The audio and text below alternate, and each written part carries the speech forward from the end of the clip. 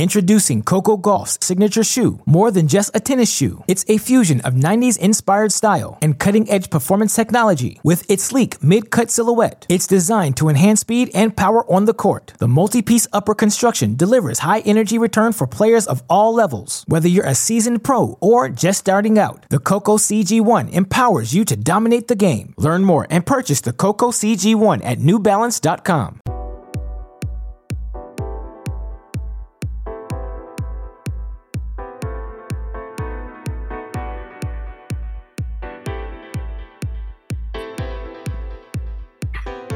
Hello, welcome to the next episode of the Challenger podcast. I'm once again Jim, my friend Jakub. We're here to discuss the 6 events that have happened this week.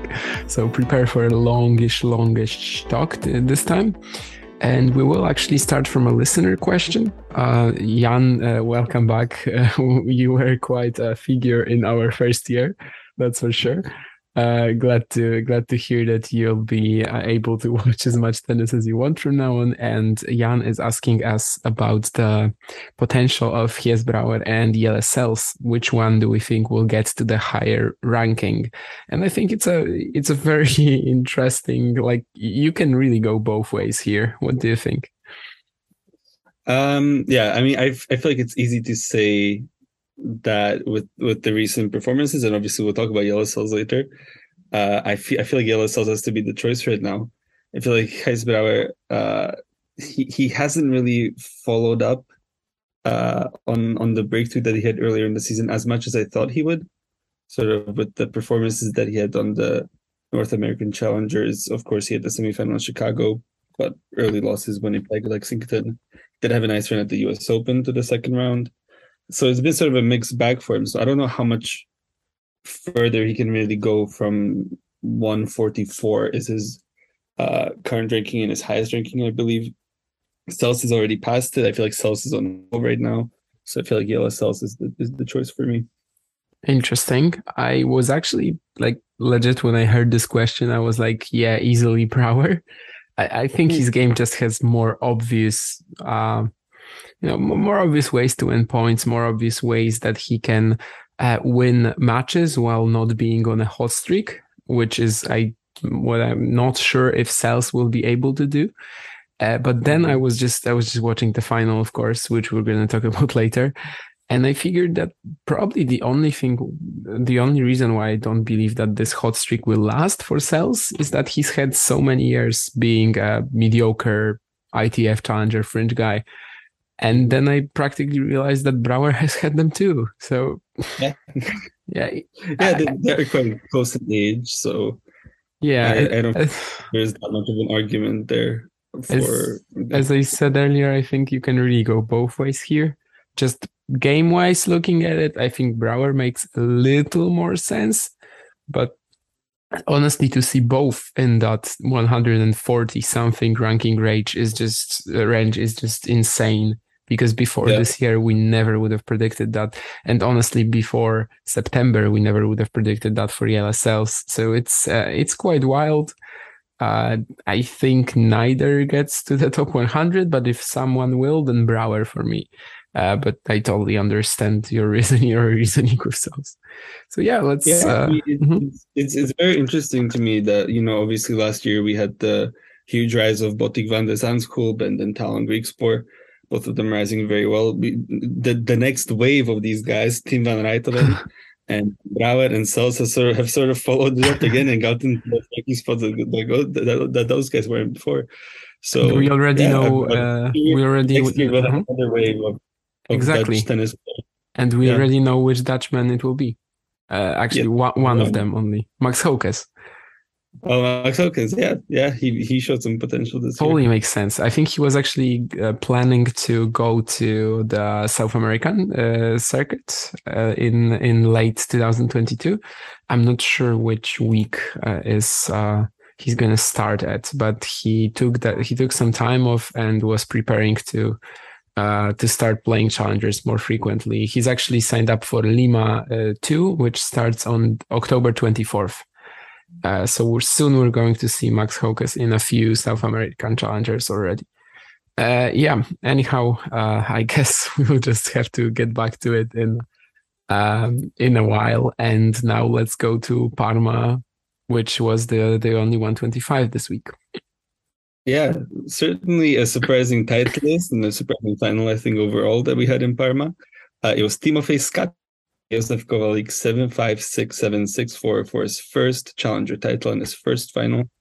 He moves up 58 spots in the rankings to number 151, his new career high ranking. On his road, he beat Napolitano, Taberner, got a retirement from Mate Valkus in the quarterfinals, beat Gianluca Mager, and then beat Klik. Not the strongest road to win a 125, that's for sure, from Skatov, but what did you think of him this week?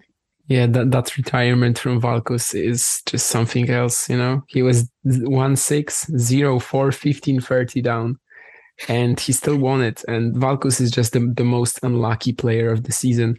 I recently saw someone on Twitter trying to say that Sinner, and I can't remember who on the women's side, were the most unlucky players of the season. And I know he was talking about the main tour and he was talking about, you know, stars relatively, of course. And Sinner has been fairly unlucky. I definitely agree with this. He's had a lot of health issues this year. But, you know, compared to Mate Valkus, this is not... The guy just cannot play 3 matches without injuring himself. And he was barely moving again in the Skatov quarterfinal. And yeah, as you said, it's not a tough road. It honestly makes sense that Skatov would win a challenger, but maybe not as big of a challenger. But, you know, the guy made at least the semifinals in 4 of his last 5 challengers. So at least in the past 2 months, it's totally made sense. I think there were definitely some glimpses of the Australia forehand, as I like to call it. I believe I probably explained it on the show before that you know, he had this fantastic streak of hitting his forehand so aggressively with so much confidence in Australia at the beginning of the year. Pretty much never again played it like that, especially not in the summer. But right now it's sort of coming back, so it makes sense. But honestly, the final was on Kovalik's racket, and it showed that in the important moments, Skatov still prefers to stay back, prefers to be very passive. He was way too passive in that second set tiebreak, which Kovalik just totally dominated with his forehand. And even that almost comeback from 0-5, it just showed that this match, you know, it depends on Kovalik, not on Skatov. Yeah, I think it's very impressive for Skatov to have turned around the season like this. He obviously struggled a lot in the summer. When you look at some of these losses that he had, you have losses to Rosol on clay, you have losses to Jisung Nam in Nur Sultan, Alexander Weiss in San Marino, Raymond in Toulouse. So for him to go into this fall period and be great, semifinals at 4 of his last 5 events, if you include this one, it's certainly very impressive from him. As for Kovalik, it was his 12th challenger final, 5-7 in those finals, his second one in 2022. He gets to move up 19 spots to number 137 in the rankings. On his road here, he beat Pellegrino, Koboli, Vavasori, and Kopshiva. What did you think of Kovalik? Yeah, 9-match win streak. I never realized that he was gone after Tulln before he came here, but he totally kept that form up. And yeah, as I said, I think he'd be very disappointed with this final loss, because sure. it was really on his racket for the most part, and especially, you know, but we've seen it so many times, right? Someone goes down a couple of games in the deciding set, stops believing, and then you just get very, you know, you get very loose. You start actually hitting the way you should be. And then when it starts being palpable that you might be able to come back, then the terrible game comes. And actually at 4-5, 30-40, so match point Skatov, Kovalik made his first double fault of the match. So yeah. Yeah, good thing for him for sure. I thought he was quite a big favorite going into the final, considering the strength of the runs and so on, especially Skatov being down like that to Valkus, and then Mager is not that strong of an opponent at this point. But yeah, unfortunate for Josef Kovalik for sure. This is one that he will, I think, remember going forward. As for semi-finalists, we had Vít Kopřiva, who beat Roca Batalla, Kovács, and Carballes Baena, making his third semifinal this season, first one since. What did you think of Vít Kopřiva here? Yeah, I think the only win to remember is the one over Carballes Baena. Of course, he reeled off 11 straight games to take that one. Sadly, I have no idea what happened there because I actually remember watching the beginning of it. And then when Carballes Baena was up a break in the opening set, I went to the shop. And while I was shopping, I saw someone texting me, "Mate, Carballes Baena lost 11 games in a row." So yeah, as you can imagine, I was kind of shocked to see that the match is already over. So no clue what happened there. But in the semi, Kopřiva just played his usual brand of attacking clay tennis. It was very fun to watch. I thought that semi was definitely the one played at the higher quality than Skatov against Mager. Yeah, and as for other semifinals, it was Gianluca Mager. Very surprising run for him. He's been struggling a lot this season. I feel like even with this run, he still only has about 20 wins or so. If you discount all his Swiss League and Bundesliga, he's been killing it in those ones, but just couldn't buy a win on challengers. Yeah, 19 wins, I think, discounting the Swiss League and Bundesliga. Yeah, but this week he came back from a set down against Cecchinato. Then he beat Federico Arnaboldi and Dusan Lajovic before losing to Skatov. His first semifinal since Sanremo in April. What did you think of Mager? Yeah, I think he's generally been a bit better in recent weeks. I mean, even if you look at the losses he's had, Lajovic, Cecchinato, Mute, Gombos. Of course, the Mute one was a total demolition, but still. This was he was basically and he exacted revenge on Cecchinato and Lajovic here. So it's not been as bad as most of the season, I think, in recent weeks at least. Yeah, and I also wanted to touch again on Mate Valk, who's so unlucky with his injuries, but he made the quarterfinals here as a qualifier, beating Piraino from a bagel down. Love 6-6, love 6-4. I feel like we touched on this when we talked about the draw last week. Then he also went on to beat Weiss, Bonadio, and Gianmarco Moroni before obviously being up so much. Yeah, what are your thoughts on Valkus this weekend going forward? He was, by the way, 3-5 down against Moroni in the deciding set, already injured. And Moroni just couldn't close it. So yeah, it's terrible. I'm not sure where his ceiling is. I doubt he's as good as Piros, maybe not even as good as Maroshan, although that could be doable. But yeah, I would just love to see him play, I don't know, 5 events without injuring himself. It's terrible because whenever he's playing a challenger this year, he's going deep. Actually, when I'm looking at it right now, I didn't realize it was so good.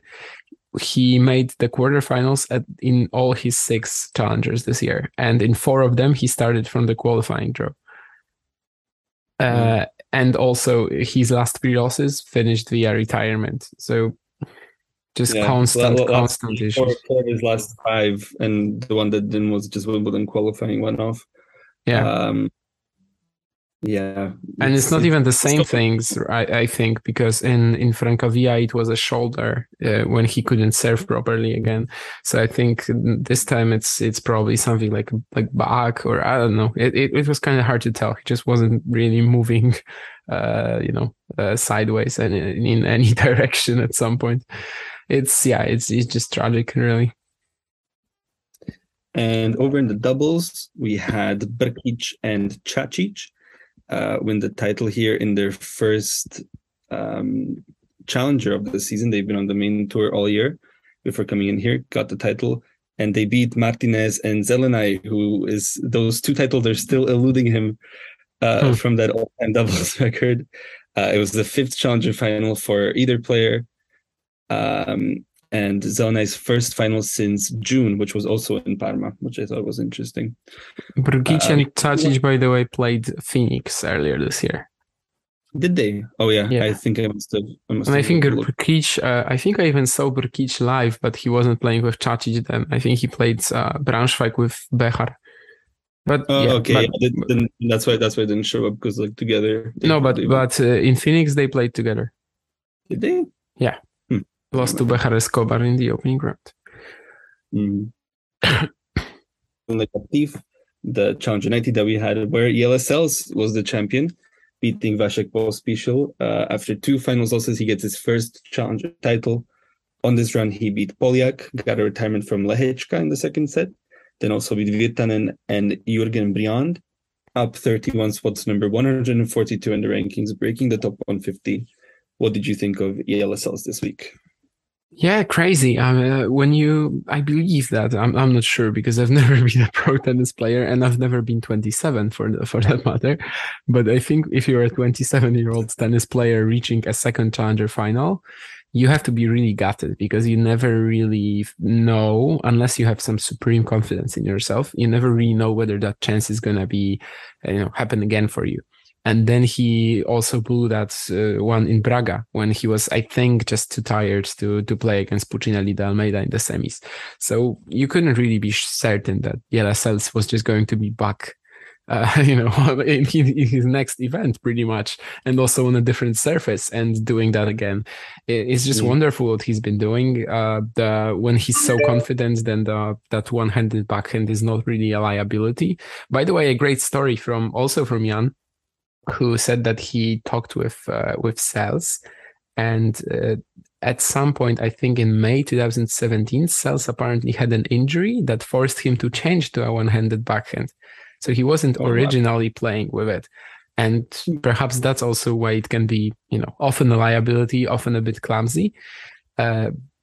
This is kind of mind-blowing, definitely. I have to try to look for some videos of Sels playing with a two-hander back in the day. But yeah, as I said, when he's trusting his shots so much, it stops being such a liability. He was even returning extremely well with it against Pospisil, keeping the ball super low. Also, when Vasek was at the net.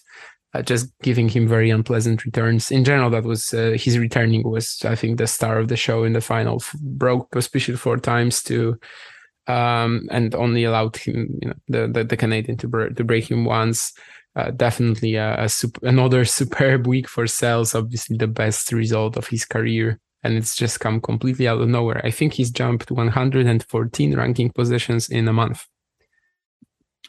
Yeah, including Toulon, that makes a lot of sense there. But his run very interesting to me. It was a tough first round battle against Polyak. 6-4 in the third, then gets that very, very tight first set over Lehečka. Lehečka retires, and then from there he's just 6-3, 6-4, 6-2, 6-3, 6-4, 6-3. So quite dominant in those last 3 rounds there from Sels. As for Pospisil, it was a 16th challenger final, his 3rd one this season. He beat Hugo Grenier, Joel Marie, JJ Wolf, and Hugo Gaston, reaching the final, up 14 spots, number 122. What did you think of Pospisil? Yeah, I believe Pospisil caught a lot of fire in Tel Aviv last week, and that was also so random because he lost to Kopil in the final qualifying round, and then got the lucky loser spot and won 2 matches. And I mean, beat Griekspoor and Leszno. Nothing maybe super spectacular. Griekspoor win, of course, kind of nice, and actually fared quite well, I think, against Novak Djokovic. And somehow he just continued that form straight to Muller Captif. Was the big favorite in the final and didn't clinch it, which I think is going to be a bit of a topic of this show with Kovalik, with Pospisil, with Shelton later. But yeah, throughout the week, I think his form was excellent, and of course, beating Grenier, Gaston, and Wolf in the same week is huge for him. And I think we've talked about it on the show before that Pospisil's career sort of follows this weird up and down trajectory where he makes it to the main tour, falls off of it either by playing like crap or by injuries. Like right now it would be through injuries more than actually playing poorly. And then he wins a few challengers in a row, or I don't know, in a short period of time, and comes back to the main tour. And it's actually plausible that that Pospisil can do that again. He definitely has the level to do that, and he beat. I mean, I think Grenier was to 101, but he technically beat three top 100 players. Let's say two, but Grenier was just behind that rank. Yeah, last season was obviously a season of struggle for Pospisil. Very tough, only 8 wins all year. This year obviously was interrupted with the shoulder injury, but he started very well. Now he's getting into a groove again. The only thing that I would say is that at 32, this is probably the last push that he sort of has for getting back to that sort of main tour player level. But I don't see a reason why he couldn't get there for sure. As for our semi-final, we had Hugo Gaston beating Henri Laaksonen in a great match in the first round. Then Royer and Gombos to reach his third semi-final in 4 weeks. Third semi-final in his last 3 challengers, if you discount that Metz first round, I think it was. What did you think of Hugo Gaston this week? I picked him because he was to win this event because he was consistently going deep in challengers, and that's exactly what I got, so I can't really be angry about it. Definitely the match against Laaksonen surprised me. The fact that it was so close and just by the way, for Laaksonen to lose this after the year that he's had and how short on confidence he's been is just it's gonna be such a huge hit for Henry's confidence. But Gaston prevailed, and just yet again another deep run in a challenger, although he still can't win one, because if maybe some of you don't remember, but Hugo Gaston he's still in the top 100, so he's actually I believe the only player in the top 100 without a challenger title yet, because he won he made 4 finals last year and won none of them. Yeah, our other semi-finalist was much more of a surprise than Hugo Gaston. It was Jurgen Briand, who came seemingly out of nowhere, age 23. Here he comes in qualifying. He drops the first set to Hugo Blanchet, 1-6. Comes back to win at 6-2 in the third. Then beats Kirian Jacquet. In the first round, he beats Richard Gasquet, then Borg, then Machac.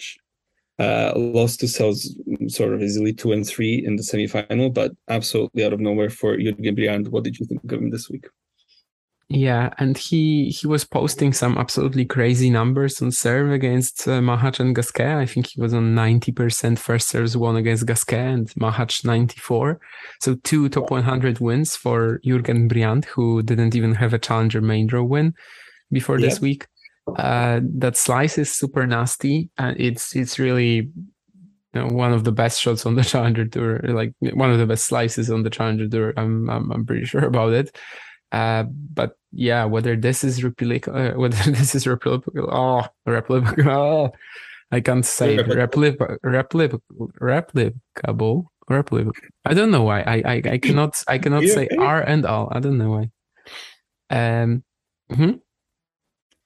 Yeah, no, I was just checking because you said it so many times after. No, I don't know. My mouth just doesn't work that way. But never mind. Anyhow, you all know what I meant. And he actually got a wild card because of his run to Saint-Tropez next week, which is pretty was pretty surprising to me, honestly, that they would be so quick to reward him with a wild card there. But it totally makes sense. He's playing Nick Hart in the opening round, so definitely winnable. I can totally see him repeating that sort of a run indoors, although maybe not by beating Machac and Gasquet. That's probably a bit too far-fetched. Yeah. Is there anybody else in singles that you want to talk about here? I don't think so. All right. In the doubles, we had Sander Arens and David Pell win the title 6-7, 7-6, 10-6 over Raja and Sharan. For the touch pair, it was the third challenger title this season. They're number 7 in the race. For Raja and Sharan, third final in 2022 together. All right, we can go over to Gwangju is the one I have next here, where Jean-Bor Pirosh took the title 6-2, 6-4 over Emilio Gomez, the top seed. For Pirosh, his second challenger title, 2-2 in finals, all 4 in the past 12 months, starting back in Bratislava. last season. On this run, he beat Kopejans, Litu, Hijikata, and Yuban. 138 new career high ranking. What did you think of Jean-Paul Pirosh this week? Yeah, he's just been a top 100 player when healthy, honestly. And I even legit think that if not for the injuries this year, he would have already been there. It makes a ton of sense. He's improved, his attacking game in general. The way he plays the serve plus one forehand now is just so much better. And perhaps with his frame, he's always going to be a bit injury prone, but hopefully he's not going to be as hopefully he's just going to be a little more healthy in the upcoming seasons, because basically since the summer of 2021 he's done some incredible work. And yeah, for me, clearly when healthy and when playing well, like he was in Gwangju all week, even though honestly Gwangju was the event I saw the least, for sure, because for us Europeans, I think Gwangju is, the time zones are just too tough, especially as honestly the event is just not really making any effort into being viewer friendly, because both semifinals started at the same hour, and this is that was annoying. This is very rare in challengers. I stayed up all the way until they started, and then I go to watch them, and they were at the same time. It was very annoying. So, but I watched Pirosh against Eubanks. So, yeah. I actually did not, but I did try to stay up for the final. But it turned out it was at 7 a.m. And yeah, I just did a lot of short naps and ended up watching the final. But yeah, the starting two semifinals at the same time is very, very rare for challengers. So it usually only happens when there's like rain delays. But yeah, when playing like he did in Gwangju this week, Pirosh is totally a top 100 player for me. Absolutely. I mean, and the versatility of the surfaces that he has in his with his game, I think, is a huge upside for him that can lead him towards top 100, top 80 if he can stay healthy, and so on. Because you look at what he did here on outdoor hard, you look at what he's done on clay. Obviously, I think that's the strongest surface. Last year, indoor hard in Bratislava. Then also, I mean, beginning of the season on indoor hard, he had a nice showing in Forli, two of them. And yeah, I think he's have to hope that he stays healthy going forward. You said that he deserves to be in the top 100, but that's deserves to be in the top 100. Emilio Gomez breaks into the top 100, up 4 spots to number 98. Couldn't quite get the title to celebrate it, but he gets there, his 10th challenger final. 6 of those have been this season, which is huge for Gomez. To have this late career surge, it's really amazing. This week he beat Patel, Mukund, Jisung Nam, and Mark Pomans. What did you think of Emilio Gomez this week? Does he deserve to be a top 100 player? Yeah, of course. I mean, if you make 5 challenger finals in your past 6 challengers, then I think you deserve to be a top 100 player. Obviously, his draw this week was super weak. Like, this was just a victory lap. This was nothing more than that. And yeah, and glad that he made it, honestly, because he really deserves it. He made it at the age of 30, which is wild. I think he is a bit older than Lestienne. So Lestienne is no longer the oldest top 100 debutant this year. I think historically that's probably Estrella Burgos, but that's just a guess.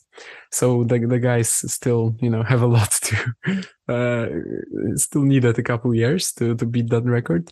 By the way, Emilio Gomez's father, Andres Gomez, won the French Open 1990 when he was 30 as well. So in a way, maybe Gomez will get, or maybe Gomez has already gotten his career-defining achievement at the same age as well. As I said, I think he totally deserved it. Although, this run, I think the draw, maybe not necessarily the draw, but the way it all ended up, the way some players, especially Bing Wu, got eliminated. Gomez just had a very, very easy run to the final. Oh, it wasn't easy because he played Polmans in a deciding set tiebreak, but it was, easy on paper. Yeah, I mean, I said it before, and I'll say it again. Emilio Gomez this season, it's a masterclass in scheduling for me. Yeah. Because in ELO and all of that stuff, he's quite a bit lower than his actual ranking due to him not always playing this. If you show up and nobody is stronger than you, and then you win the event, I mean, that's fair enough to me. It's not vulturing because that's the level that he's at. He's at the Challenger Tour level right now. It's just, yeah, it's all about maximizing the talent, I think, because you look at Gomez's game, you probably say he's not a top 100 talent. He's, top 150 talent. But to go and schedule himself like this, to play these events week in, week out, go deep in them, it's, I think, quite impressive from him. Yeah, totally agree. He's just choosing the right challengers to play. And that's also why he made the top 100. It's not necessarily that in the past he wasn't doing that, because he probably was sort of doing that as well. But it's a combination of his game improving and at the same time smart scheduling. Yeah, let's talk about our semifinalists. We mentioned both of them, but I'll start with Eubanks, who beat Mansouri, Park, and Marterer. Also took off a set of Pirosh in their match, his first challenger semifinal this season. What did you think of Eubanks? Yeah, very solid. Just as I said, I did not watch the semifinal against Pirosh or the semifinal between Polmans and Gomez, but I definitely saw a bit of that Marterer win, and also against Mansouri. I think you can already see why that half was a little, so much stronger than the other. Let's say that, because he matches like Eubanks Marterer, Eubanks Mansouri, that just wasn't happening in the top half, and yeah, he pulled off almost pulled off a very nice comeback against Pirosh, but yeah, was just outplayed in the third set again. Yeah, and the other one was Mark Polmans. Much more surprising. He's been away from the tour for quite a while. His first challenger since February in Bangalore. This week he beat Millman after the first set. Millman retired. Then he beat Keegan Smith and Neuchrist and pushed Emilio Gomez all the way to a third set tiebreak. He gets to move up 225 spots in the rankings to number 562. So that's a big chunk of that way back for him already there. And he's ranked one spot right behind Kyle Edmund, which I thought was pretty fun. Those two guys. Yeah. Being pulled down next to each other. But yeah, what did you think of Polmans this week? Nice to see him back healthy, but this is again sort of what I've been talking about for the past 2 minutes. I mean, he beat Neuchrist in a challenger quarterfinal and Keegan Smith in a second round.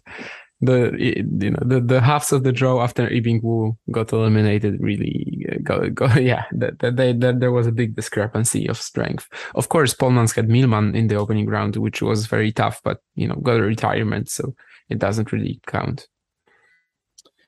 Yeah, and we should also mention the man who took out Yibing Wu in this draw. It was Ji Sung Nam, beating Roch and Hazawa in qualifying, then beating Yeon Seong Chong 7-5 in the third before taking out Yibing Wu 6-4, 6-2. Very weird. Then had a equally weird match against Emilio where he lost 1-6, 6-1, 1-6. Yeah, his first challenger quarterfinal since November 2019 in Kobe. What did you think of Ji Sung Nam this week? Yeah, I didn't watch the match against Wu, so unfortunately have no clue what happened there. That was like in the middle of the night, like most of the Gwangju matches, honestly. But yeah, it's such a huge contrast between the guys who Wu lost to this year. Because, well, I'm talking of the ones that he lost to not via retirement, because it was Daniel Medvedev and Jason Kubler. So yeah, this is definitely one of the upsets of the year for me. Yeah, it should definitely knock down that ELO of 25 or whatever it was by a bit. Yeah, it really puts some doubt in you, even though perhaps it shouldn't. But considering that Yibing Wu is capable of losing to Ji Sung Nam, you sort of stop thinking about him as a top 50 player anymore, and that confidence will have to be rebuilt. Yeah, we both picked Wu this week. I doubt either of us will pick him for the next one. Yeah, especially. And do you know who he's playing in the opening round? Yes, yeah, I've actually done a lot of for the next week. I already have all my winners picked. I'm not bucking on any of them this time after a near miss with Ben Shelton. Yeah. In the doubles here, we had a very strong doubles final, and Miguel Angel Reyes Varela won the title, their sixth challenger title in 2022. They reclaimed the number one spot in the challenger race, and they beat Yuki Bambri and Saket Mineni, for whom it was the sixth challenger final, number 5 in the race. So very, very strong final here. And we can move on to Tiburon, the final that we just watched before starting the recording, where Zachary Svajda won the title over Ben Shelton 2-6, 6-2, 6-4. Damien is shaking his head. He can't believe it. He had Shelton as his pick. I had Chang, I think. Yeah. Svajda, his first challenger title. It was a wild run. He beat August Holmgren in a third set tiebreak to start. Then Michael Moe, third set tiebreak, down 1-5 in that third set. So massive fight back. Then he beat Escobedo and Galarneau before coming back from 2-6, 2-6-2-all, I think it was. Yeah, against Ben Shelton. He gets to move up 124 spots to number 255 in the rankings. What did you think of Svajda in the final? Yeah, at 4-0 up in the first set, I legit thought that Shelton might just double bagel him. Like maybe he will win a game or something, but that he wasn't gonna win much more. Really, it was how Shelton was just too explosive for him. Svajda wasn't really doing much with the ball as usual. Like it just felt like watching Ben Shelton at target practice or something. And Shelton actually won the first 18 points on his first serve, I think. It was crazy. And to see him implode against Svajda like that, it's very weird, because you watch Zachary Svajda play, and yeah, sometimes he just doesn't miss a ground stroke. That's impressive, of course. But then you start wondering why all these super talented players just break down against him. And there are far too many of them for this to be, just a random coincidence. And yeah, I honestly have very little clue. Like, what's so special about Zachary Svajda that, I don't know, Ben Shelton can hit through. Did he play any good grinders here? Sam Riffis, I don't know. Sam Riffis, yeah. What's different between Sam Riffis and Zachary Svajda? He knows Riffis very, very well. He practiced with him a billion times probably at the University of Florida, so maybe that's the difference. But you know what I mean. And yeah, I'm not sure. I'm really not sure, but definitely some great mental effort from Svajda to stay in that match, because for a while there, it really looked like Shelton was just gonna kill him. And yeah. And it's his first. It was his first final too, right? So he definitely fared much better than Shelton when it comes to the mental aspect. Yeah, I mean, he showed in this final, and he showed against Mo that he has that belief in his game. If he keeps retrieving, the other guy will start missing it, probably, and that it rang true both times. That's how he got his first challenger title here. And yeah, and speaking of our finalists here, Ben Shelton. His third final loss on the Challenger Tour. All have been this season. Previous ones have been to Yibing Wu and Roman Safilin, though this was the first final where he came in as quite a strong favorite, and he earned that by his run this week. Tough opening round against Quiroz, where he went to a third set tiebreaker, but after that was very strong against Riffis, 6-3, 6-2, strong against Kruger, 6-3, 6-4. Got a bit. I'm not gonna say lucky, but a little bit lucky against Denis Kudla with the shoulder injury that Kudla suffered. He was forced to retire 3-love down in the deciding set. He was up in this match as well. What do you think went wrong for Ben Shelton and caused this meltdown here? Well, a little of it is mental for sure. I think in his first final against Wu, just didn't have a chance, but the one against Safiullin, he also choked away. What went wrong? I mean, he's got this super explosive game, but the shot selection can still be very spotty. The rally tolerance sometimes isn't there. So, but it shouldn't happen, right? It shouldn't happen to the guy, because there's just not much on the balls that Svajda sends back. And for a set and a half, it looked exactly like that. I mean, Shelton was just yeah, as I said, was like a target practice. So very tough to say. It's definitely kind of worrying that he's lost 3 of them already and was in winning positions in 2 of them. Yeah, he moves up 17 spots to number 160. Does this final sort of at all affect how you view him as a prospect going forward? Probably not. I don't think so. Not yet. I mean, we knew that he had some issues when it comes to just being patient when it comes to selecting his shots. We knew that there's issues there, so probably not. All right, we can talk about our semifinalists. Let's start with Denis Kudla, who, as I mentioned, very unlucky. This week beat Brandon Holt by retirement in the second set. Then Leandro Riedi and Enzo Coaco, both in straight sets, though Coacos were much tighter than Riedi's. He was a setup on Shelton as well. Unfortunately, it did look like a shoulder injury to me. I think that's what it was. The 5th semifinal in 2022 for Denis Kudla. What were your thoughts on him this week? Yeah, he also made the semis in Kerry and maybe wasn't exactly at his very best, but definitely played quite well. It shows that even when he bounces off the main tour, he can still get good runs in challengers. And I guess that's sort of been the story of his career also. Yeah. Yeah, I mean, and in Kerry, he had a wild match with Zachary Svajda, down a bagel, and then won love 6-6, 6-2, 6-2. Our other semifinalist was Alexis Galarneau, who beat Fancelo 7-5, 4-6, 6 Kozlov in straight sets, then Jubb 6-4 in the third before losing to Svajda in straight sets. Third semifinal in 22 for Galarneau. What did you think of him? I mean, he's just getting more he's just getting to these deeper stages of the American events more often, which is nice. Had this loss to Chappell in Columbus, which was quite shocking. Yeah.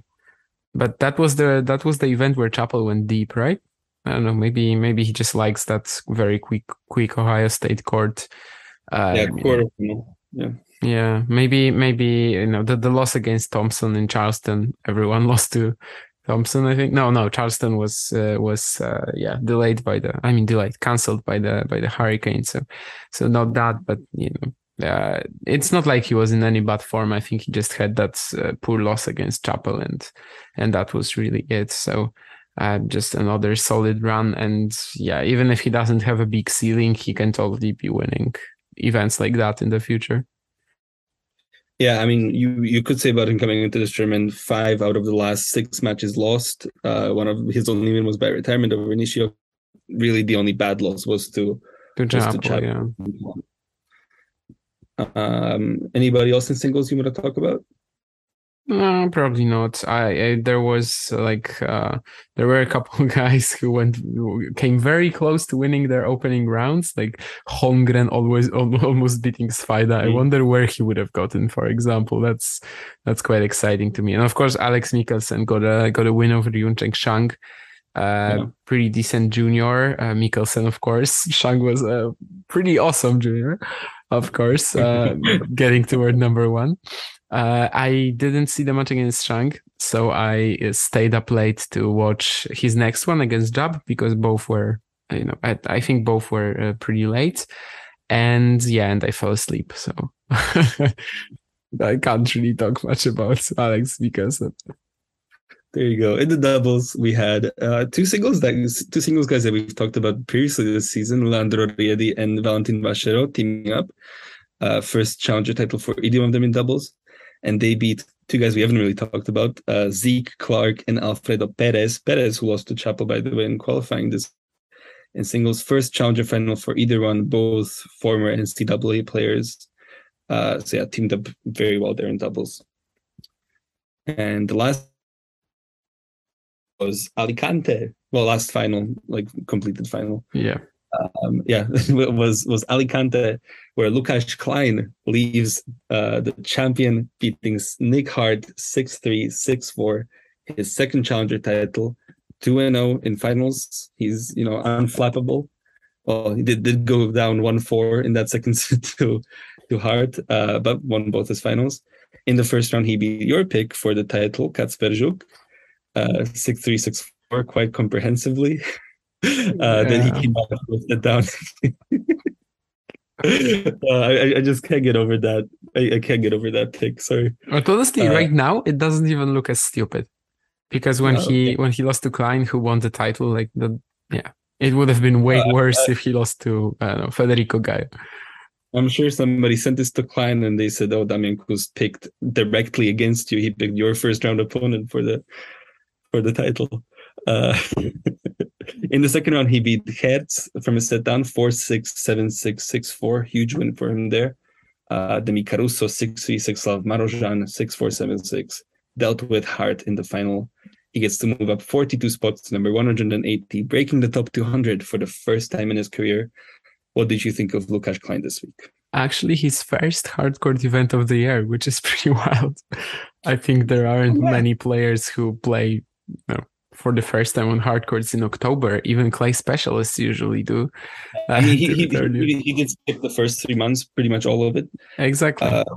But yeah, that's interesting that he hasn't played on hard yet this season. I think Jari played for the first time on hardcourts in like August, but other than that, guys who actually do well on this surface as well, because for a long while, I think most of Klein's success was indoors, especially Bratislava Challenger, where he was usually like coming up on the calendar.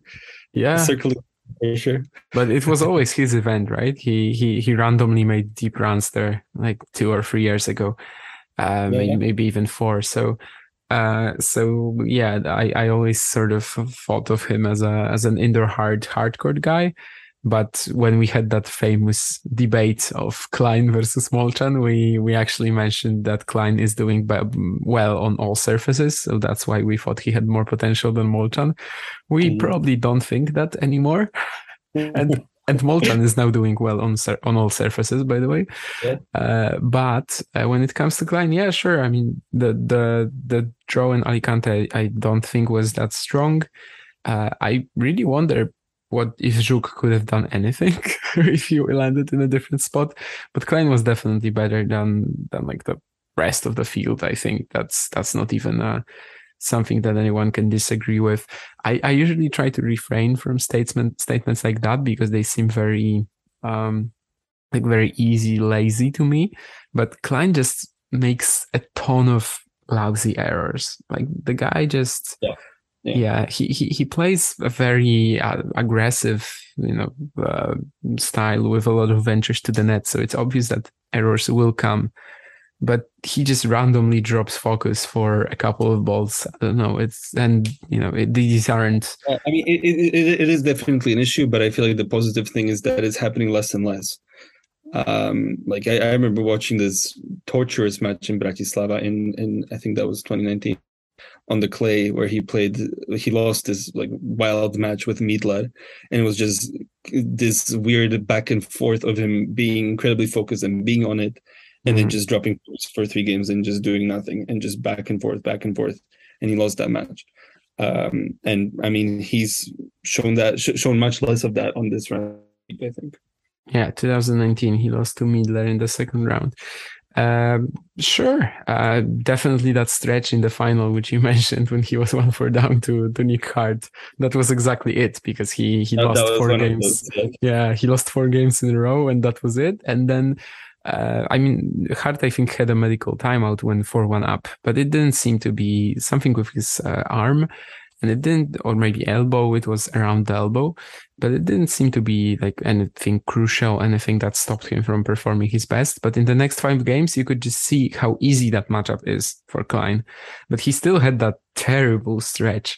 And yeah, it's a little frustrating, because when he won Troisdorf, I think we were both expecting, I don't know, maybe not him winning 4 challenger titles this year or something like that, but just a lot of good, consistent results. And in recently it's been materializing again. Sure, he's made the quarterfinals at least in his last 4 challengers, but there was a moment in the summer when he was sort of disappointing. But yeah, I'm still very Yeah, he's gonna get to the top 200 now.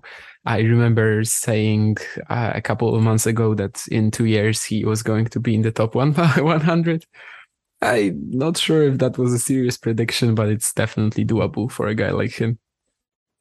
Yeah, I mean his summer was a bit funky after the Troisdorf title. Lost very early in Bratislava, but that I think was more exhaustion. Qualified for Wimbledon, which I thought was a great effort. Really impressive. Really upset that he couldn't close out that first round that he had with Brody. And then then there was that weird stage where he lost to Mpetshi Perigard and Tabur in back-to-back matches. But yeah, since then he's come along very well heading into September and now on hard courts as well. Yeah, we can talk about Nick Hart, our finalist, his first challenger final. He beat Jeffrey Blancano by retirement right after the first set.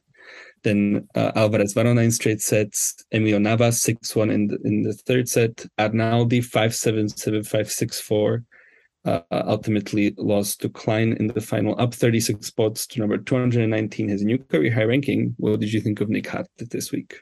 Yeah, the fact that we're gonna get Nick Hart in Grand Slam qualifying soon probably is kinda wild. But yeah, he played out of his skin this week for sure, I think. Especially the beginning of the semifinal against Arnaldi was so high quality from both guys. Arnaldi maybe not so much, but Hart we think of only as a counter puncher, but he was really going after his forehand, and that was really what he was doing throughout the week. I didn't expect him to beat Nava. I didn't expect him to beat Alvarez Varona. He did all that, and kudos to him. Although the final, it seemed very, very one-sided to me before the match, and outside of that poor stretch that we mentioned by Klein, it wasn't really a contest at all. Yeah, speaking of Arnaldi, I watched sort of ending of that match with Hart, and there was this moment where he slapped himself twice, and it seemed really hard. I don't know, I just wanted to mention that because that was something that I'm not used to seeing, slapping yourself instead of smashing a racket or something. It's been a very good season for him. Good run here as well, beating Ulises Blanche, Jesper de Jong, and Federico Ferreira Silva before losing that match to Hart. His fifth semifinal in 2022 on the Challenger circuit. What did you think of him this week? Yeah, he at least right now he's not gonna be as good on hard courses on clay, but with this slightly weaker draw, he was certainly capable of going far. Especially seeing him live in Szczecin last month, I was very impressed by how much he can also do on the offense. Although that's part of his game tends to lose control a bit when I don't know if it's connected to just not being something that he's fully comfortable with yet, and sometimes the control is sort of lacking. But I remember that a couple of months ago someone from Italy asked me who of these young guys have, according to me, have the potential to do something on the main tour, and I remember not saying Arnaldi, and right now I kind of regret it because I've really enjoyed the way he's developing. Perhaps not, perhaps I'm not thinking of him as a Nardi or something, but just reach the top 100 play in some main tour events. This seems very doable. He's actually got a very, very well balanced game. Not only the defense that he sort of grew up playing and was initially famous for. Yeah, a strong clay courter who sort of reached the semifinal here with a draw. That's probably the similar case for Marozsan as well. Yeah, who made his third semifinal here in 2022. He beat Habib 6-2, 6-1, then Justino 6-1 in the third. Pulled off, I think, a bit of an upset over Dimitar Kuzmanov, 7-5 in the third there, before losing to Klein. What did you think of Marozsan here? Yeah, I even remember that when we were previewing the draw, I said that if it was a clay event, I'd be looking at Fabian Marozsan. Then he reached the semis. I was like, okay, maybe I should have been looking at Fabian Marozsan. Yeah, he's probably not, again, like Arnaldi, he's probably not gonna be as good on hard courts, but it's nice to see that he is capable of adjusting. I think there's like his serving is not as good on hard as it is on clay, where on clay it's actually a weapon.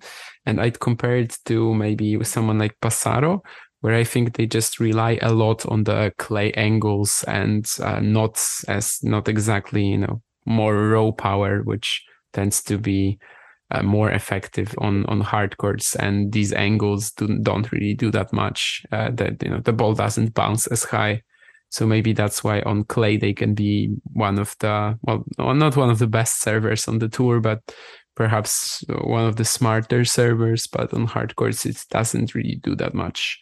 But yeah, very, very nice week for him. And yeah, if he's able to pick up points like that, and the same goes for Arnaldi and Hart, if they're able to pick up points like that on hard courts, then they're going to have an excellent chance to climb the rankings. Introducing Coco Gauff's signature shoe. More than just a tennis shoe, it's a fusion of 90s inspired style and cutting-edge performance technology. With its sleek mid-cut silhouette, it's designed to enhance speed and power on the court. The multi-piece upper construction delivers high energy return for players of all levels. Whether you're a seasoned pro or just starting out, the Coco CG1 empowers you to dominate the game. Learn more and purchase the Coco CG1 at newbalance.com. All right, we can talk about the doubles here in Alicante, which was won by Robin Haase and Albano Olivetti. In their first challenger together, they beat Fiziev and Fomin in the final for Fiziev's fifth challenger final, for Fomin his first one. Was there anybody else you wanted to talk about in Alicante? No, probably not. Landa Luce made his debut professionally. Which didn't go stunningly well. Lost 2-3 to Hertz. We'll see what he does on the main tour against Tommy Paul. I can tell you nothing. No, I mean the guy's very talented, but it's just too much. And early, the match against Hertz was not. I think it was even easier than the scoreline suggests, and I don't expect him to win more than 6 games against Tommy Paul. Obviously, I'd love to be pleasantly surprised, and I actually really think he's got a lot of potential. But yeah, but.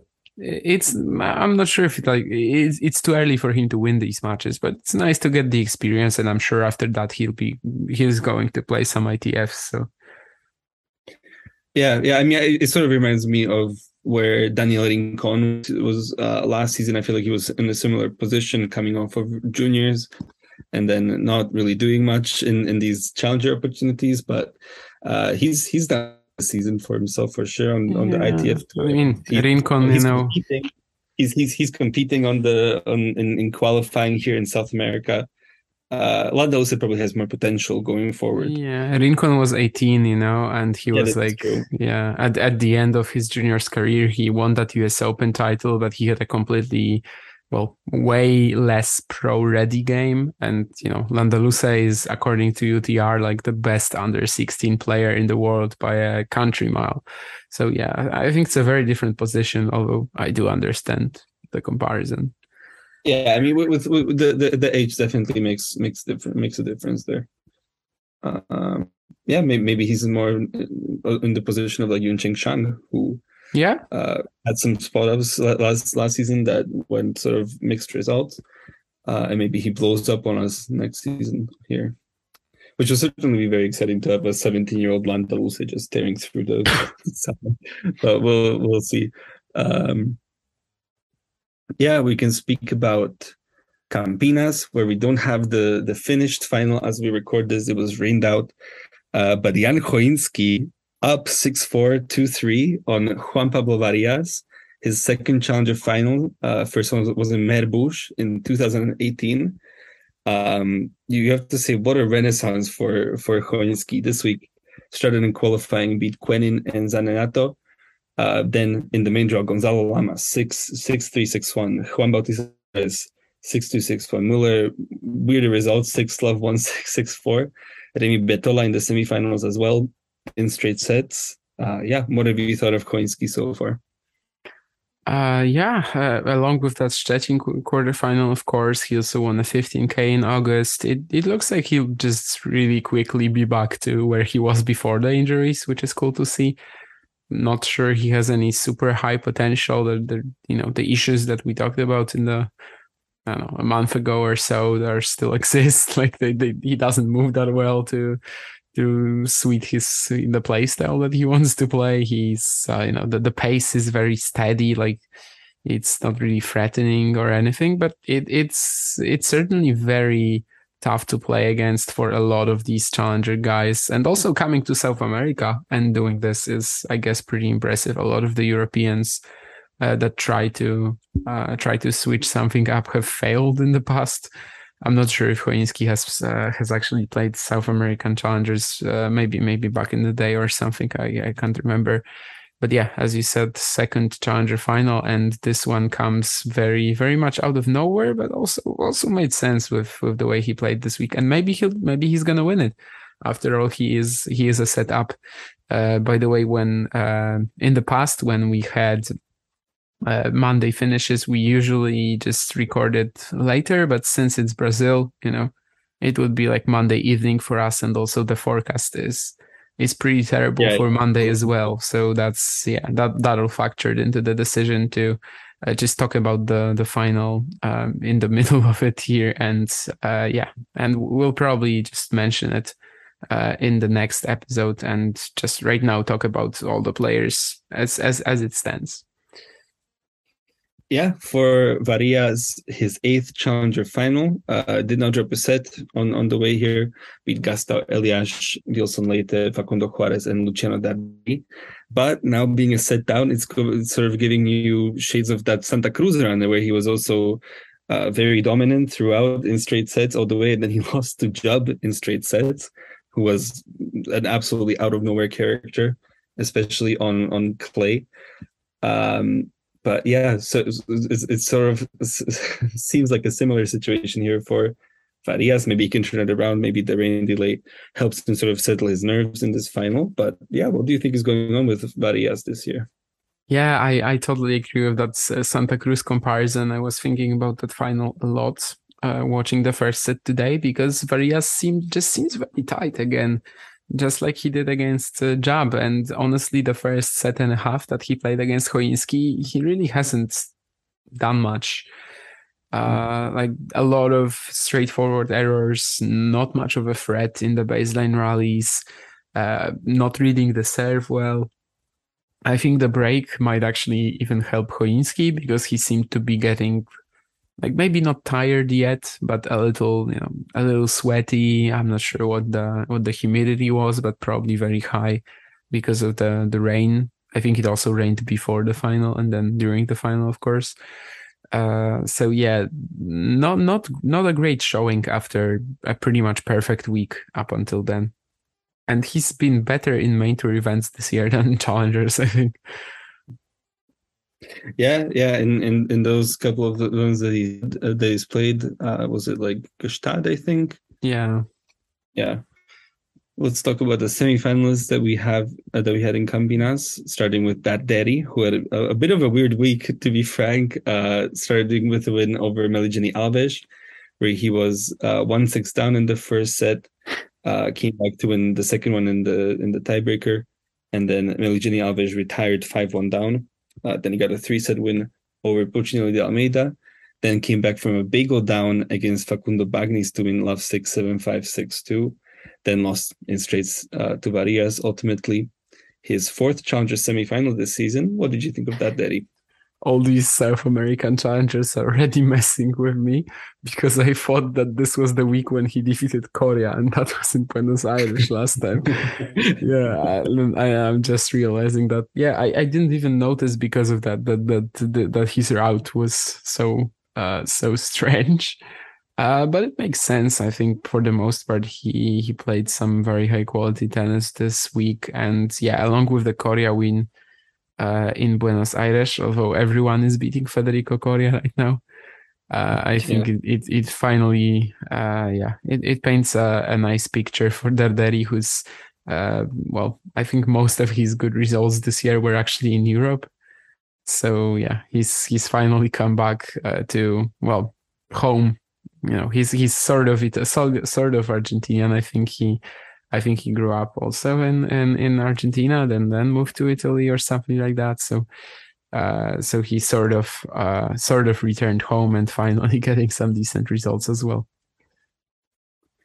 Yeah, the other semifinals was much more of a surprise. Remy Bertola making the semifinals here as a lucky loser, starting with a win over Mirko Martinez 6-4 in the third, then lost to Jose Pereira 6-4, 6-1. Got a second chance, beat Altmaier, Dutra da Silva, and Mena before losing to Choinski. This is, I think, very much out of nowhere. This guy's been playing ITFs for most of the season, showed very little to us. Have seen him on the Challenger Tour. 2 losses to Setkic in Challenger qualifying and 1 main draw. What did you think of Bertola this week? Yeah, very out of nowhere. Honestly, I've watched this guy a few times because back in 2020, he scored that huge upset over Robredo. Back when beating Tommy Robredo was still an upset. And, honestly, the only thing I remembered about him is that he had a one-handed backhand. And after this week, I'm not sure I'm gonna remember that much more. The win against Altmaier was mostly on Altmaier just really not playing well in recent weeks. It seems that, he took 2 sets of Sinner at the US Open, right? And it just seemed that maybe just like Kudla, he's on the main tour and he's losing, but when he's gonna be back in Challengers, he's gonna be huge. And yeah, it hasn't been like that at all. But other than that, just wild upsets every single round by Bertola. I feel like this week you've seen, that there's a lot of possible options in upset of the week. Maybe not only because we have 6 events, but basically in every single event there was a player who went deep, doing some incredible stuff. And in Campinas, it was definitely Bertola. Yeah. Anybody else you want to talk about from the singles, guys? No, I don't think so. In the doubles, we had Arias and Federico Ceballos win the title, their second of the season, beating Andreozzi and Duran, their 4th final in 2022. Right, we can go over to the aforementioned upset of the week and a match of the week. Let's start with the upset. What have you gone for? I really want to go for one of Bryant, and I am thinking of Bryant over Mahac, but I would be lying to myself. I don't know. I just really want to go for it because seeing Mahac's draw. By the way, Mahac had a good chance of making the top 100, he didn't, of course. But when I saw he was playing Bryant and then Celsor Virtanen, I was so certain that he was gonna get there. Oh, and by the way, and we didn't mention that the Campinas final. One of the people watching it, watching it with the most interest is Pavel Kotov, because if Varias wins, then he doesn't break the top 100, and if Varias loses, then he breaks it. So he's currently at number 100 in the live ATP rankings. So definitely some stakes. It'd be very funny because the rankings come out tomorrow. If somehow they don't finish it until the rankings are officially released, Kotov is only in top 100 for a couple of hours. I feel like that would be very, very funny if he didn't. I wonder how it's done. I think once they're published, you cannot really change it. So I think they will wait for the Campinas final. Oh, okay. At least I think so. I'm not sure. But I think they can easily wait for the Campinas final like until midday, because once you publish them, there's no chance. So maybe if they decide to finish the final in Campinas on Tuesday, then they're probably not gonna wait. I don't know. I have no clue how it's done, but I think. Yeah, we'll see. We'll see. I think I saw something like that in the past, that they were waiting for another event to finish. Obviously, it's not needed with ITFs because they get into the rankings after 2 weeks, so it's only about challengers and ATP events. Yeah, and because I circled to Kotov. I have to go with Ibinku losing to Jisung Nam. I just cannot do it any other way. That was a total shocker. I didn't watch it, so no clue what happened. But This is certainly the one that caught me off guard the most, and I think it's also the highest score for the bookies. Although Briand over Gasquet was also fairly close to it. Yeah, I'm joining on that one. Absolute shock. Also didn't see it, so I don't know what happened there. But a very, very puzzling defeat for Yubing Wu, who will have a lot to prove next week and a big player to prove it against. Who have you gone for match of the week? No one yet, so please start, and I will try to come up with. I will go. It's Hugo Gaston over Anri Laaksonen. I feel like that was an absolutely incredible match. Laaksonen playing his best tennis, I would argue, maybe all year. Like I don't remember the last time he's played this well. And for him to suffer the loss here must be so gutting. It was his sixth loss in a row. He was not in it at all. 2-1 to Fernandez, 11-2 to McDonald in San Diego. So to be in this match and be so close to winning it, but ultimately losing to Hugo Gaston and the French crowd. Gaston, of course, a incredible shot maker, making sure that the tennis was very entertaining as well. Yeah, it has to be the match of the week for me. Yeah, I don't want to mimic that, but I think I have to. Just looking at all the results, and this was probably the one I enjoyed the most as well.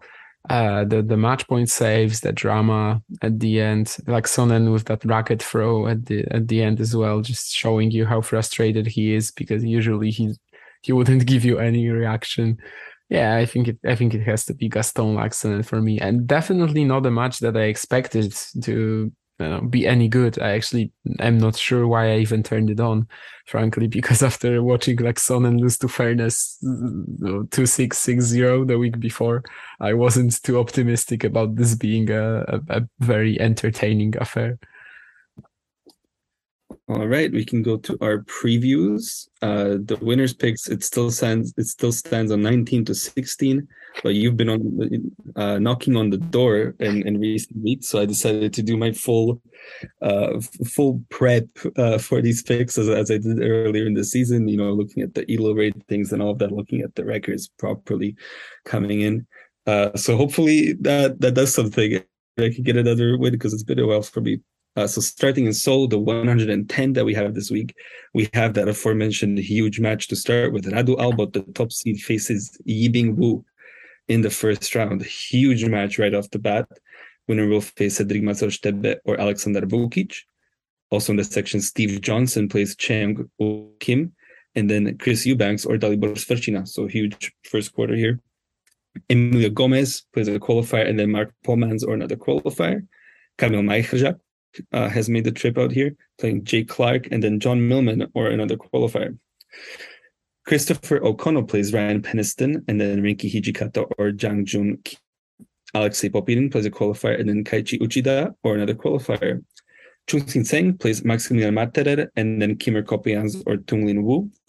James Duckworth, Hirosh or Hong Chang.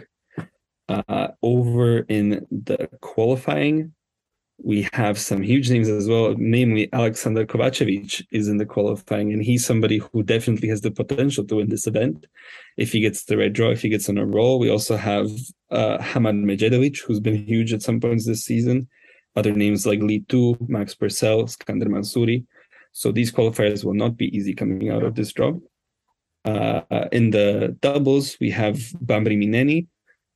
Paul Mans is playing with Max Purcell. That should be a pretty strong team as well.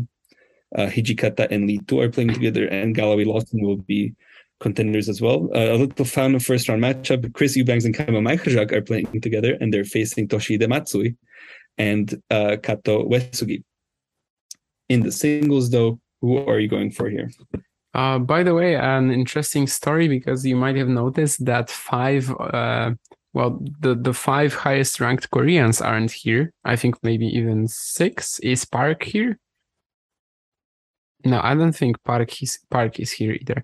Apparently, there's Korean national championship going on at the same time. The reason why it's scheduled like that is because the national championships are like it's for many sports, not only tennis.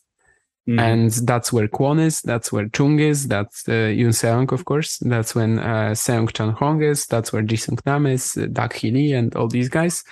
Hyeon Chang was supposed to be here, but he injured himself during practice again. So hopefully he'll be back in Busan. I hope so. And by the way, Cheong Eui Kim, the guy who is playing Steve Johnson, you might, you didn't mention it, so I believe you probably don't, haven't made the connection. But this is the guy who had two forehands, one left-handed, one right-handed. Now you just made this match a must-watch for me. Exactly, for me as well. I mean, I haven't seen him play in ages, and I hope he still plays that style. I think it would probably be a little too tough to change at this point of his career, right? In Gwangju, he lost 3-2 to Galloway, which was pretty tough in qualifying. Oh, he played it as well. I didn't realize. Shoot. Yeah, I just found out now. That's so we'll see how Steve Johnson deals with that challenge. That'll be interesting for sure. Yeah, and when it comes to the winner pick, as you said, I'm too scared to go for Lee Bing-woo. Because he's playing Albot in the opening round, because he has a very tough quarter. I mean, Steve Johnson, Chris Eubanks, Dalibor Szczina, come on. Even Vukic maybe when he catches some form. And honestly, this draw is very strong. So let's maybe go with, I think I'm just going to have to try Kamil Majchrzak. Pretty decent main tour results recently. That quarterfinal in Sofia, where he definitely could have won against Wessler, and took a set of Kyrgios in Tokyo last week. I thought he played pretty well in this one. And he's playing against Jay Clark, who's been in just dire form. Very tough semifinal, potentially, for Majchrzak if he gets there. Pretty tough final as well. But yeah, that's the strength of this draw. And also in the very bottom quarter, there's a lot of potential contenders. So I also don't want to peek out of it. Yeah, this is a very tough one to predict. I also wanted to mention Yoon Chung. He actually is playing in the doubles with Kovacevic, which is pretty interesting. Oh, but so maybe Chung is not in the championships. But a guy told me there's this guy on Twitter, like Tennis Asia, I think is his handle. I don't know. Do you know him? Like he tweets about all the Asian players. And he said something like that. I think he lives in South Korea because he was at the Seoul ATP 250. So I think this is like it's not fake news. Yeah, let's just say that. Yeah, no. I was just saying maybe he's playing there, but also playing the double. Maybe singles or qualifying. Maybe. So I thought that was pretty weird. But speaking of that Seoul 250, that will inspire my pick here, as I'm going for qualifier, Alexander Kovacevic. He's not in the main draw yet, but he looked very dominant against somebody. 6-love, 6-1, Shin. Obviously, last week against Hijikata, it wasn't great, but it was a quick turnaround after that Seoul semifinal. It's perilous, but I feel like it's a very even draw and very tough one to pick out of. So I feel like I will look like a genius if Kovacevic wins this. Joris Delor, who he's gonna play, was even more dominant in the qualies, but he played a 15-year-old. Oh, that's that. This is really rough for them, having this with like when their national championships are going on. It's not fair for them. But yeah, Joris Delor lost to Keegan Smith last week, so I'm not super worried about them. And on we go to Saint-Tropez at Challenger 100. Back in the outdoors after a couple of indoor events in France. But the top seed here is Hugo Gaston facing Matteo Arnaldi, which should be an interesting opening round. Winner will face Harold Mayo or qualifier. Gregor Barrera, who, by the way, is the highest ELO rated player in this season out of this field, which is pretty interesting to me. At 52 was quite surprising, but he faces Luca Van Assche and then Lucas Rosso or Alexander Richat. Hugo Humbert plays Laurent Locoli, and then Stefano Travaglia or a qualifier. Jeffrey Blancaneau plays a qualifier, and then Jürgen Briand or Nick Hart, two guys with huge weeks last week. So we'll see who wins out in that one. Yuri Rodionov plays Michal Kukushkin, and then Miljan Žekic or Oleksiy Krutich. Fernando Verdasco plays Dana Dead, and then Roberto Marcora or a qualifier. Jack Sock plays a qualifier, and then Alexander Shevchenko or Federico Ferreira Silva. Hugo Grenier plays Jesper de Jong, and then Louis Wessels or a qualifier. In the qualifying, the top seed and probably biggest threat is Adrian Andreev, who's been, pretty good these last couple of weeks, quite surprisingly. Mattia Bellucci is also in here, Artur Fields. So we will see who comes out of those. So the top seeds in the doubles here are Luis David Martinez and Denis Molchanov, playing together for the very first time. We also have pairs like Fields and Mayo, Rosol and Travaglia. Franco Škugor is here playing with Jonathan Eserik. We also have Tred Huey and Max Schnur, who have an interesting stat. They've only played together twice before in different seasons, 2019 and 2021. Both times they reached a challenger final. So it'd be interesting if they make that 3 in a row. Would be fun for sure. But back to the main draw singles, who are you going with for the title? Yeah, honestly, I don't know why, but your pick of Kovacevic makes me really want to go for Artur Fields here. I mean, at some point it's gonna have to work out. But this draw is probably a bit too good. Yeah, honestly, if he lands in a spot like against Marcora, then in that quarter, that was the Marcora spot. Yeah, but not only about Marcora, right? Like in that quarter, he'd be the favorite to win it, I think, to reach the semis. But I'm not too confident because the draw is really strong. So I think I'm mostly thinking of 3 guys, and they're the top 3 seeds. Maybe it's boring, but who cares? Gaston, Humbert, and Grenier. Grenier just lost to Pospisil, but that's not really a bad loss. Is De Jong a tough opening round draw? He sometimes is, he sometimes isn't.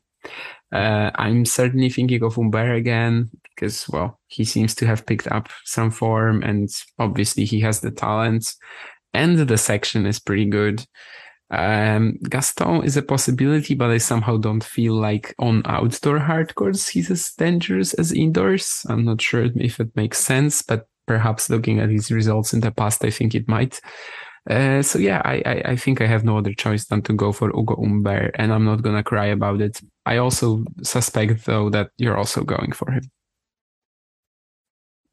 The conclusion that Ugo Humbert is the most likely player to win this tournament. For me, I didn't consider Gaston as much. As you said, outdoor hard, it doesn't seem to be as effective as game.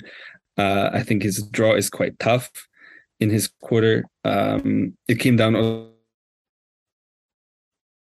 He has shown some great form on outdoor hard challengers previously. But ultimately, I just liked Humbert's draw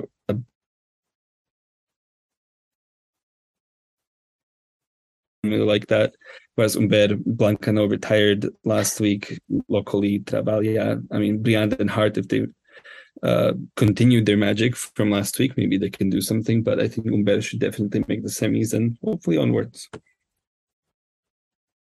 All right, we can go to Rio de Janeiro, where our top seed is Federico Coria. Top seed only in name, really. I don't think he's our pick or favorite. He plays a wild card in Gustavo Almeida and then Juan Bautista Torres or a qualifier.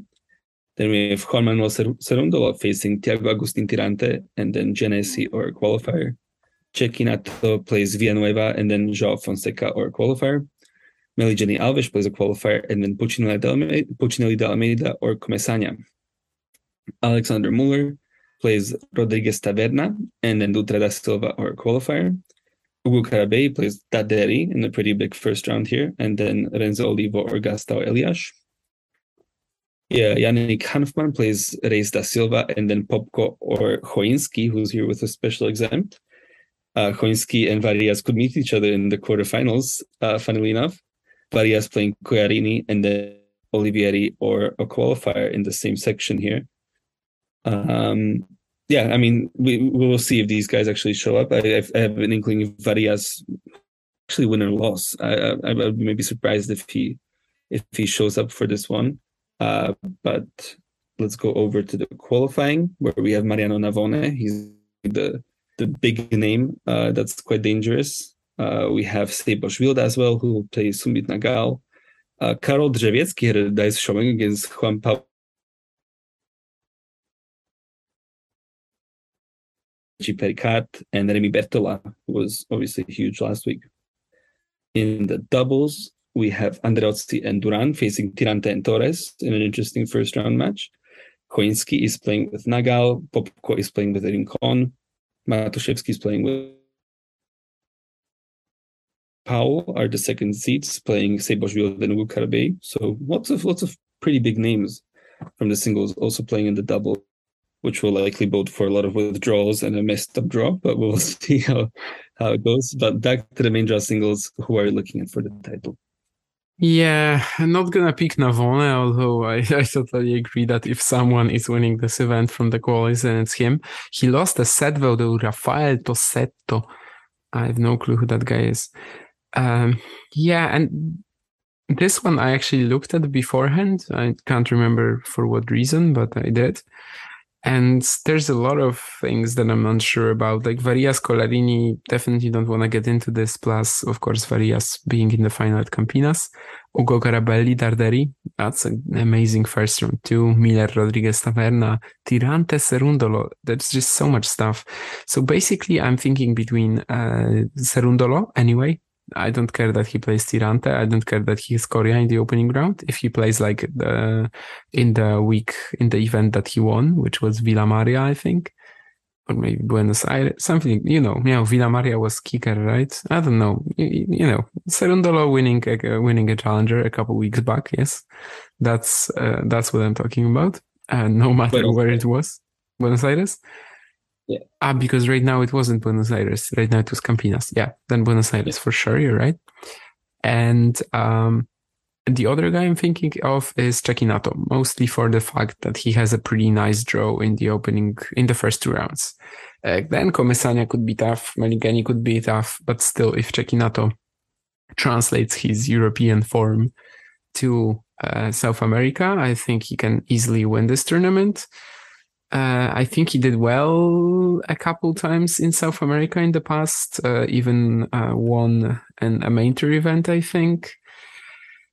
And I'm not sure which of the two to go for, but I think I'm going to try Marco Cecchinato. All right.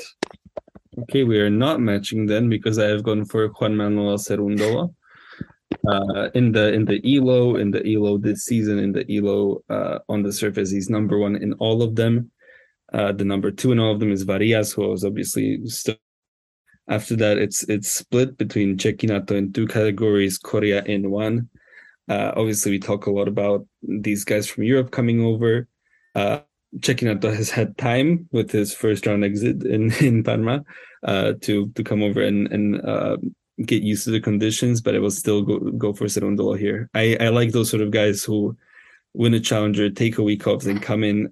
I feel like that's a very good recipe for picks. Tirante in the first round, Tirante's lost his last 6 matches in a row. So I'm not overly threatened. I'm not threatened by Coria either. So I feel like we will see our guys meet in the semis. That would be a very, very good semi. Fair. Oh yeah, no, it'll be very entertaining for sure. We go over to Fairfield, where the top seed still is Denis Kudla. I expected him to withdraw, but he's still in this draw. He faces Michal Pervolarakis and then Zachary Svaida, or a qualifier. Svaida definitely not the type of player you want to see when you have a shoulder injury coming up in your draw. Also in the section is Escobedo playing Oradini and then Fansolo, or a qualifier. Ben Shelton plays Aiden Mayo and then Gabriel Diallo or Leandro Riedi. Enzo Kako faces Roberto Quiros, and then the winner of that match will face one of 2 qualifiers. Yun Cheng Shan plays Charles Broom and then Valentin Bachero or Jacob Fehrenli.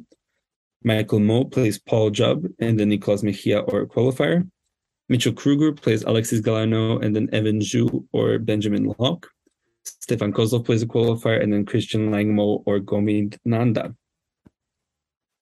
In the qualifying, let me see who's actually winning these matches because there were a lot of interesting names. We have guys like Sandgren, Alex Mikkelsen, August Holmgren, Martin Dam, Zeke Clark, Alfredo Perez, all made it through. Ayeni is playing right now. He's actually down a set point to William Blumberg, who would be an interesting one if he makes it through. He's been largely a double specialist. We also have Patrick Gibson playing Edan Leshem, So lots of interesting names to come out of the qualifying potentially. In the double, I expect this to be a Cash and Patton show once again. The other pairs seem a bit lacking, though we do have Riedi and Bachero and Clark and Perez, the final of last week, happening. Exciting. Alafia Ayeni is playing with Gabriel Diallo. That should be an interesting pairing. Broom and Franson, they reached the final earlier in the season, but yeah, I think it's going to be Cash and Patton here. In the singles, though, who are you going for? Yeah, Cash and Patton were also supposed to win Tiburon, and they lost to Riedi Vachereau, so maybe it's not as set in stone. Fair point. Yeah, that's a fair point. Although it was certainly set in stone in that one tournament that we talked about like a couple of weeks ago, where they really played no one that could take them out, even in doubles, which is often random. Yeah, Kudla with the injury, not really one. I don't want to go for this. Shelton. Diallo in the second round is legit super tough if he gets to play him. And after this week, I'm not sure I trust Shelton to go back. Well, sort of back-to-back finals. Shang is certainly a possibility, mostly because in this bottom half of the draw, I think his only threats are Vachereau and Jab or Mo, but they can play him, second round quarterfinal. Still, I still am going to go for Yuncheng Shang, I think, although my confidence levels are fairly low, let's say. I was also considering Shelton, and that's probably it, really. Yeah, I mean, you want to talk about inflated ELO ratings. Gabriel Diallo, I think, has to be up there. His number 128 in ELO after really just a couple of challengers, above Denis Kudla, for example, who's 131. But it doesn't make really any sense to me. Yeah, I mean, Diallo will be tough. But looking at Ben Shelton's performances after those first two finals, I'm not really worried about him going back-to-back here. He performed well both times.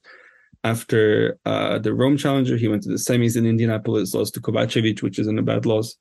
After the Chicago Challenger, he went to Cincinnati and got wins over Sonego and Casper Ruud, which is mightily impressive. Obviously lost pretty easily to Norrie. But yeah, I feel like this is going to be a Ben Shelton tournament here. So we're going to swap picks from last week, and I'm going for Ben Shelton here. And we will close out in Ismaning, one of the last strongholds of carpet tennis, professional carpet tennis at the very least, on the Challenger Tour here. It's an interesting draw for sure. Like I would have expected some of these players to be in Saint-Tropez. But here they are. Let's start with top seed Quentin Alice, who's one of those players for me, for sure. He's playing Michael Het and then Ramkumar Ramanathan or a qualifier. Nerman Fatic plays a qualifier, and then Filip Horansky or Alistair Gray. Denis Novak plays Denis Yevseyev, and then Benjamin Hassan or a qualifier. Anton Escoffier plays a qualifier, and then Gabriel De Camps or another qualifier. Daniel Masur plays Evgeny Karlovsky, and then Vitaly Sachko or Mats Moraing. Vasek Pospisil is here playing Filip Florig, and then Marko Topo or Jonas Foretek. Antoine Bellier plays a qualifier, and then Lukáš Klein or Otto Vitanen, one of my favorite first rounds here. I'm really curious about that one. Tomáš Macháč plays Max Hans Rechberg, and then Zdeněk Kolář or Robin Haase. In the qualifying, I watched a lovely match of Lukáš Lacko, unfortunately losing to Bu Yunzhao Kete, but Lacko on carpet, I had to watch it. Some of the guys that might be interesting here, Kacper Żuk, 1-3 in his opener. We also have Ejupovic or Rosenkrantz. They'll face off. Ejupovic who beat Donskoy in the first round. That was a pretty interesting match as well. Julian Lenz in here as well. Billy Harris, Matthias Bachinger faces Mirza Basic. So lots of interesting names. In the doubles, we have Johnny O'Mara teaming up with Ramkumar Ramanathan. Dustin Brown plays with Julian Lenz. Zdeněk Kolář plays with Petr Nouza. Kacper Żuk teams up with Šimon Valkov. We have Haase and Masur, probably the favorites in my eyes at the second seed. Raja and Sharan in here as well. But back to the singles, who are you looking at for the title? I honestly don't know. Predicting something like this, the only carpet event of the year or something, it's just You obviously know you have to go for big servers, and instantly I'm thinking of Alice with the sort of serve return game that he has on carpet. He should be very good. I have no clue. Like, how does a guy like Denis Novak play on this carpet? By the way, I'm constantly, I don't know, but for the last few days when thinking about Ismaning, well, it's not that I'm constantly thinking about Ismaning. Just it pops into my head, and then I think of that Sharapova quote when she said that if I was announcing my retirement, it certainly wouldn't be in downtown LA and on this fairly ugly carpet, because Ismaning is really a fairly ugly carpet.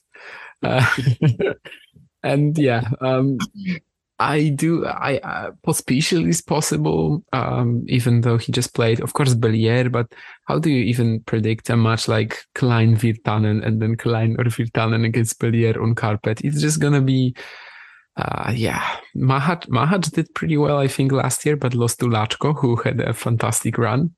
Well, now he's probably done. Anyhow, I considered Kacper Szuk, but he's playing Stuart Parker in the second round of qualifying, and that doesn't sound too easy, although he's just beaten Parker in Falun. It was a pretty close match, though. And one guy I also considered, it also would be a total hero call, but I thought of Marco Topo. Like, this is a guy who could excel on these carpet courts, I think. But playing Foreitek, then playing Pospisil, I think even Masur in the quarters, potentially. Masur won Eckental, I think, or maybe was in the final in Eckental, did something on carpet in recent years too. So I'm just so lost that I have to go for the top seed, Quentin Halys.